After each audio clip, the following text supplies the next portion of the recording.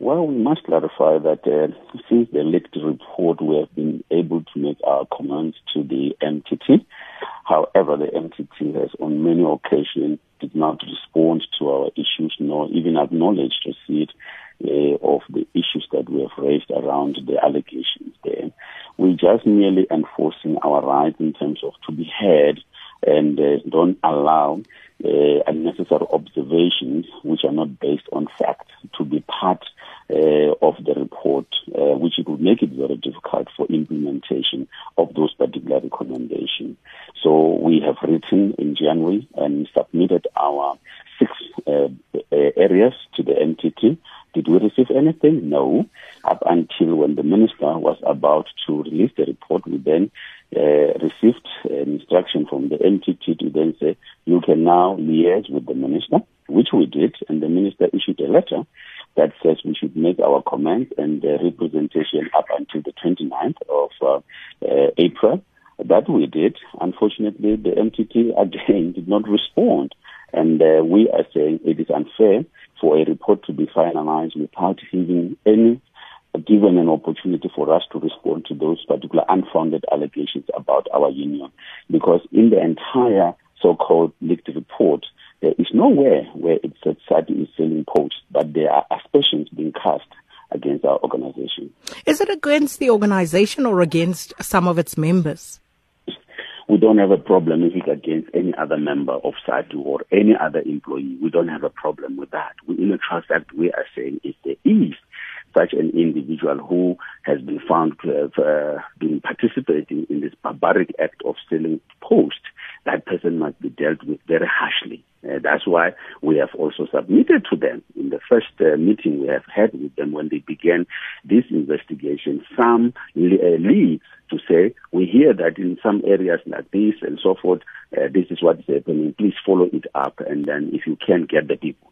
Okay, so we don't have a problem. We have a problem where Sadtu, as an organization, is linked by association to some members, where we, as an organization, there is no proof that we have been participating in this particular scandal. Now, Mr. Maluleke, Sadtu has been very critical of this report and quoted as saying it lacked credibility and did not accurately reflect what was happening at grassroots level. So do tell us then, what is happening at grassroots level? You see, what the report is based on observation and some research or some thesis. Now, this minister...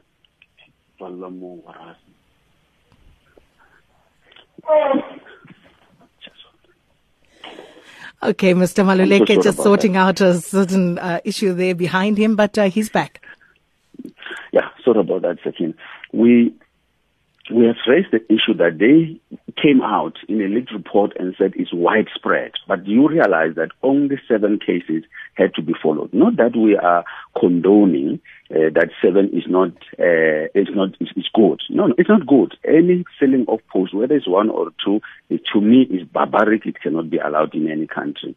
Now, we say the word widespread is that it must be linked to Sadtu, but there is no evidence that that is the situation. On the ground is that they're supposed to have investigated and give the people the opportunity to respond. So people who are named in terms of Chapter 3 of that particular report are not even being called to come and give the side of their story. And these people are now complaining, threatening to even sue the department because they feel that they have not been offered an opportunity to make representation on themselves because they have what is claimed they don't have. For example, it says 85% of the management in the Northwest province are not qualified, okay, in the management of Northwest. Now, we don't even have 85%. We have about 85% of the people working there being members of Sadtu. And the minimum qualification for those people is a B.Ed. Now, when you say a person is not qualified, you need to be able to, substantiate what qualification you are looking for and why you say such a person is not qualified. So on the ground, what the MTT is saying is not what is obtaining. You further go on to say that the findings of the ministerial task team were neither based on fact and that the methodology that was used was also found wanting. So you've kind of touched on why the methodology, was not best practice. But what do you mean that there were no facts? It was not facts-based? For example, let me just give you a very simple fact. They say, in terms of their own finding, that Sadtu has embargoed a report by the South African Council for Educators.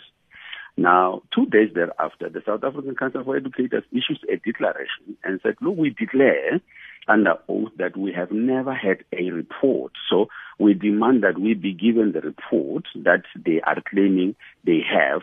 And then we also request the report. The report does not come so that we are able to respond to it. And then you make a finding and say, we need to change phase because of that particular embargoed report, which is not found, which is not there.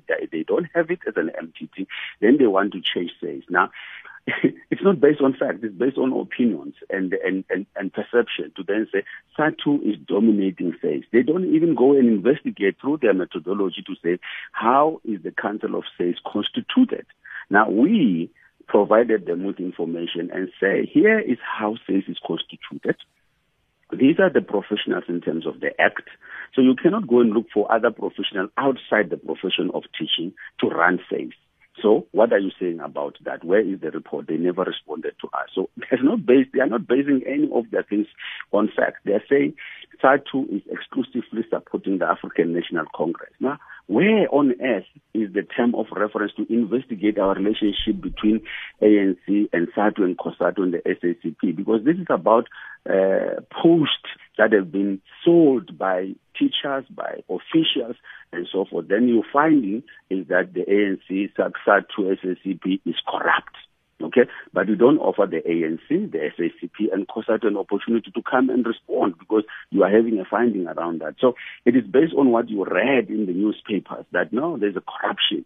Now, investigation is not observation. It's about, using methodology that is acceptable. One, it must be rational. Two is that you must offer the person you are alleging an opportunity to respond, which we have not been given. That was Sadtu Secretary General Mugwena Maluleke. Meanwhile, a cash report was postponed yet again, was to give all unions more time. The education spokesperson Elijah Mhanga joins us on the line now. Thanks so much for speaking to us.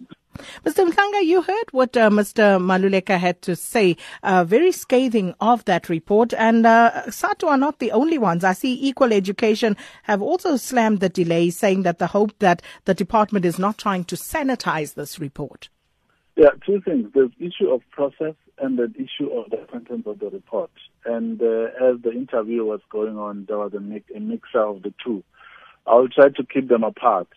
The first part is that we are not going to discuss the content of the report because the report is not out. So I'm not going to be debating on the various issues that Mr. Maluleke was talking about because the report is yet to be published. And it's not out because of the process issue, which is our second issue. The minister held a meeting last week with all teacher unions, and Sadtu was one of them. She also met the school governing body associations. As an outcome of those meetings, which took place throughout the week, the minister felt the need to accede to the request of some of the stakeholders that they go back and amplify their inputs as their responses to the testing report. And when she looked at the time frames, she felt it necessary to postpone the release by 2 weeks. Well, all those who were implicated afforded the opportunity to respond to the allegations. Yes, everyone has been afforded an opportunity to respond. In fact, this is yet another opportunity for people to make additional inputs or responses to the report because the minister feels that the process towards the release of the report is as important as the outcome itself. So we shouldn't rush it. Where there's a request for people to go back and refine their input, and that opportunity shall be given to them, including the fact that Sadtu themselves has now sent in their input and have requested for a meeting with the ministerial task team where they want to make oral representation, and that, I understand, has been afforded to them. So there are no issues with the process itself. People have requested time, and that time has been given to them, but the report will still be released. That's very strange because that goes totally contrary to what Mr. Maluleke was saying. So it's difficult to actually find what's going on there. But with regard to the terms of reference, Sadtu contends that the ministerial task team actually strayed from the terms of reference and basically found things that were totally unrelated to this report. Yeah, that's the difficult part that I said I didn't want to get into, because that's when we begin to discuss what's in the report. And I don't want to do that because it's premature to do so. What we want to do is to release the report and then discuss it. Right now, we need to focus on the issues of process, which seems to be their main bone of contention, where they say they are not given an opportunity to respond, or they are not given an opportunity to meet the ministerial trust team, which is not true. As things stand right now, that opportunity has been given to them. We don't even see it necessary for them to even go to court, because they've been given time to make their representations. And to tell you the truth, the report is not going to be sanitized whatsoever.